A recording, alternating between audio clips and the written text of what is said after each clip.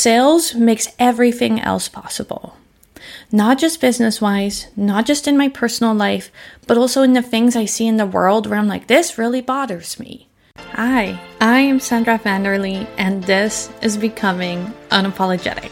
This is going to be the podcast for entrepreneurs that are ready to grow a business that works for them. I'm here to tell you that there is no such thing as one break, one launch, or one secret that's going to change your life or your business. The big difference between those that stayed stuck and those that blew up, the ones who made it decided that they have what it takes, they sell their expertise, and they unapologetically go after their dreams every damn day. Here is to Becoming Unapologetic. Hello, I have been very hesitant about this subject because I know that it needs to be talked about. But I also know that some of you are going to listen to this and be very activated and think all sorts of things. You might call me names.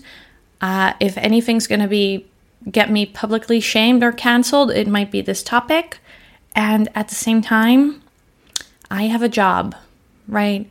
And my job is to help you grow your business, see business differently, show up unapologetically, and make tough subjects and tough situations in some way discussable. I'm not even sure if that's the right word for it. So without further ado, this is episode 11, and I am going to talk a little bit about can you and should you sell when really bad shit happens in the world. And I just want to start by saying, and this is without diminishing any of your pain or your experiences. And of course, I'm aware, right? There is no escaping the news everywhere. And at the same time, if I look back, I'm 31 years old right now. Every year there has been shit and drama and genocide and politically motivated crap happening everywhere. And I think that gives you an idea of where this episode is going. So if this makes you go, this is not for me, I'm skipping this one, that is completely fair enough. And yet at the same time, you might benefit the most from this, right? Because the thing is that when really bad things happen in the world or in our personal life, this kind of also relates to things that happen in our personal circumstances. And let me tell you, my friends listening to this might be more aware, but I have been through some shit in the past 5 years. And that includes almost dying abroad from a tropical disease and having a really long recovery time there. It includes injuries, it includes sickness, it includes travel stuff and digital nomad life, and I've been dealing with bank card fraud and immigration and all sorts of things, right? And all of us have these types of stories in our personal lives, right? We have loss, we have suffering, we have grief, and luckily most of the time life also has the complete opposite for us, right? So we're already going a little bit on a tangent here, but the thing with all of this is that when something isn't actively happening in your home, in your street, in your town, in your community, in your country, the fact that you are really emotional doesn't change anything. And that doesn't mean that your emotions aren't valid, that you're not allowed to feel them, that you cannot process them. But what it does mean to me is that your life and your business cannot stop when something in the world is happening. Because if you let the news, your neighbor, your grandma, the fact that 5 years ago you got really sick abroad and that was harrowing and there's still a little bit of something around it, if you let that stop you, you're not going to have a business for very, very long. So do what you have to do, process your feeling, And at the same time, it is not only about your feelings. And there's a past episode that I'll link from the show notes called Business is Not About Your Feelings, which was episode 3, and you might like to listen to that too after this one. So that kind of brings me to our business as a vehicle for influence and change. And this is an idea that I talk about a lot, and at some point I might have to get an economist or someone even like with more credentials in this subject on a show to talk about this, because I talk a lot about the fact that I believe as small business owners, as entrepreneurs, as unapologetic CEOs, our goal should be to make really big money. And when I say that, I mean $500,000 and up.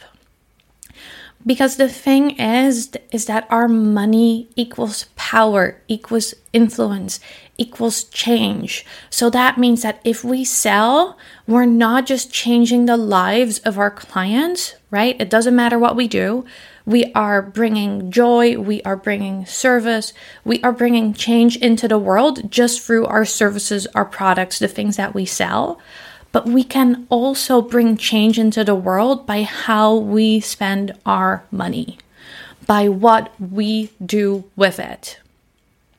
So if you are sitting at home feeling powerless around what is happening with local politics, about the local library funding, about something that is happening very, very far away, use that to fuel your desire for business growth and tell yourself, you know what? That local politician is going to listen to me when I make a 6-figure donation, right? They don't have a choice anymore. Or you know what? When the local school is struggling with something, I'm just going to cut a check and it's tax deductible too, right? So there is that thing where we judge other people for selling when things are hard, when it's like, no, their products change lives and you don't know what they're doing on the back end with that money. Right? And it gets even further with that. And this is called the trickle-down effect or the multiplier effect, some of that. And that means that when I'm earning, right, I'm spending that money, and I'm spending that money on grass-fed, organic, local meats from independent farmers. I'm spending that money on my assistant who is spending that money on her graphic designer, right? I'm spending it with other small business owners. And yes, things leak away, right? To the grocery store, things leak away because we buy a new computer and maybe the effects of that aren't that great. But the thing is too, where the more money we make, you get to hire a chef, right? And maybe that's one of the local single moms who really needs a job that fits around school. Great, you get to hire her. And all of those things require money, and if you're a business owner, that requires sales. So to me, that is taking power over the things that you can control. Because the reality is based on my skill set and my maybe not so friendly, I am not made to be politically correct and kind and convincing. I am not a peacemaker, right? And that means that there are lots of things in the world that I wish were different, that me on my own probably I don't have a lot of influence over it. But that doesn't mean that I cannot change things locally, right? It doesn't mean that I cannot control certain parts and make a choice to do that instead of sit at home and be really upset about the state of things. So to me, it comes down to sales makes everything else possible. Not just business-wise, not just in my personal life, but also in the things I see in the world where I'm like, this really bothers me.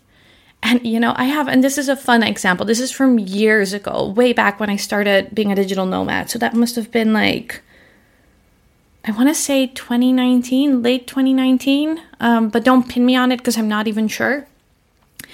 And I flew to Oahu, so one of the islands of Hawaii, for the biggest surf competition of the year. It's the final contest. The North Shore of Oahu has massive waves, lots of surf culture from there, vans, like all of that stuff, right? An entire subculture.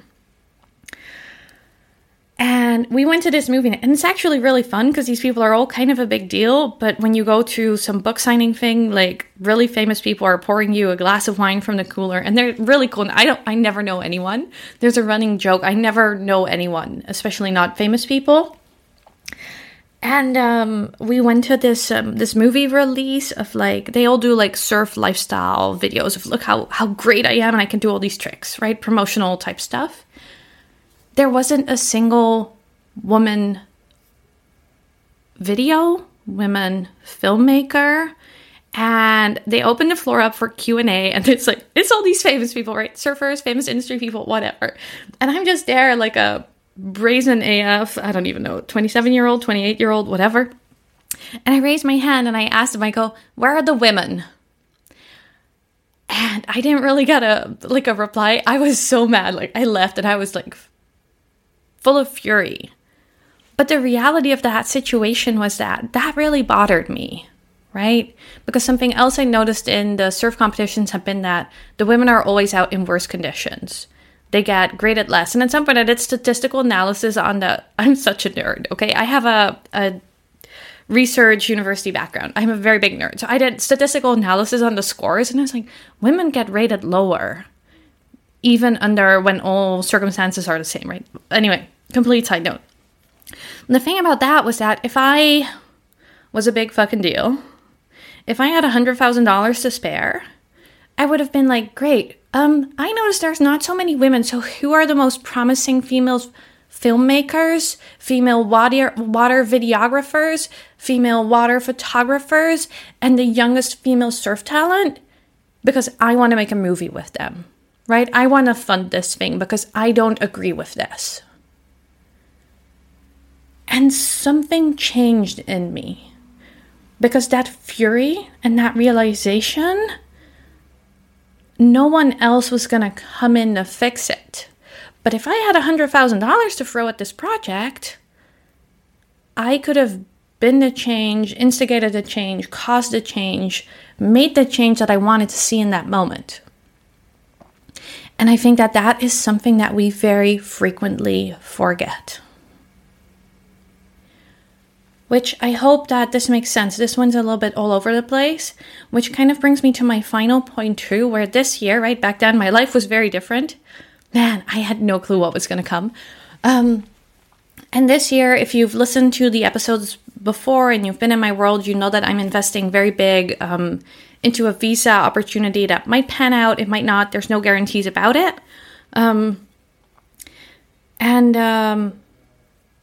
The reality is that when people go like, oh, the world is on fire, you shouldn't be selling right now, right? And I'm not talking about what is happening right now today while you're listening to this podcast. I'm talking about the past years. It's been a traumatic couple of years. And I say this with all the love, and I have to like breathe out because there's a tiny hint of jealousy here if this is your situation.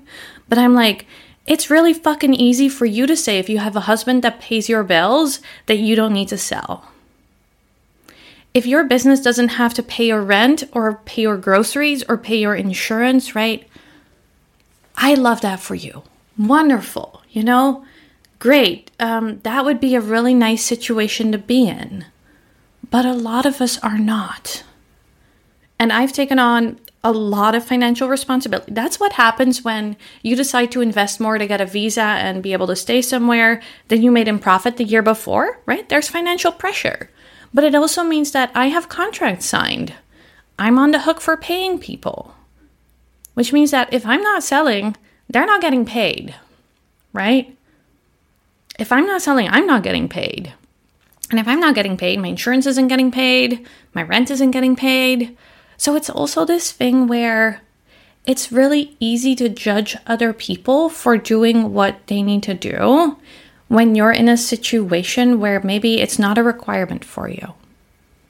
And it's wonderful. My personal business coach, she always calls this like you have a velvet pillow, right? You have a safety net. And it's really nice and powerful. And I've had really good safety nets and I've had to use them in the past. In the form of family for me. And at the same time, if I have, 5, 6, 7, 8, 9, 10, at some point I was having like $10,000 costs, not including my salary. I cannot knock on my mom's door and be like, hey mom, there's a lot of shit happening in the world right now, so I didn't really feel like working this month. Can you cover my bills? I just need $10K. right? That's not a reality. So if you have seen someone sell and you were like, there's very little sensitivity in this, or, excuse me, tone deaf much, check your own judgment. And maybe for a second, imagine that they're not necessarily unaffected. It doesn't mean they don't care. But if your business is your livelihood, you have to pick up and you have to keep going.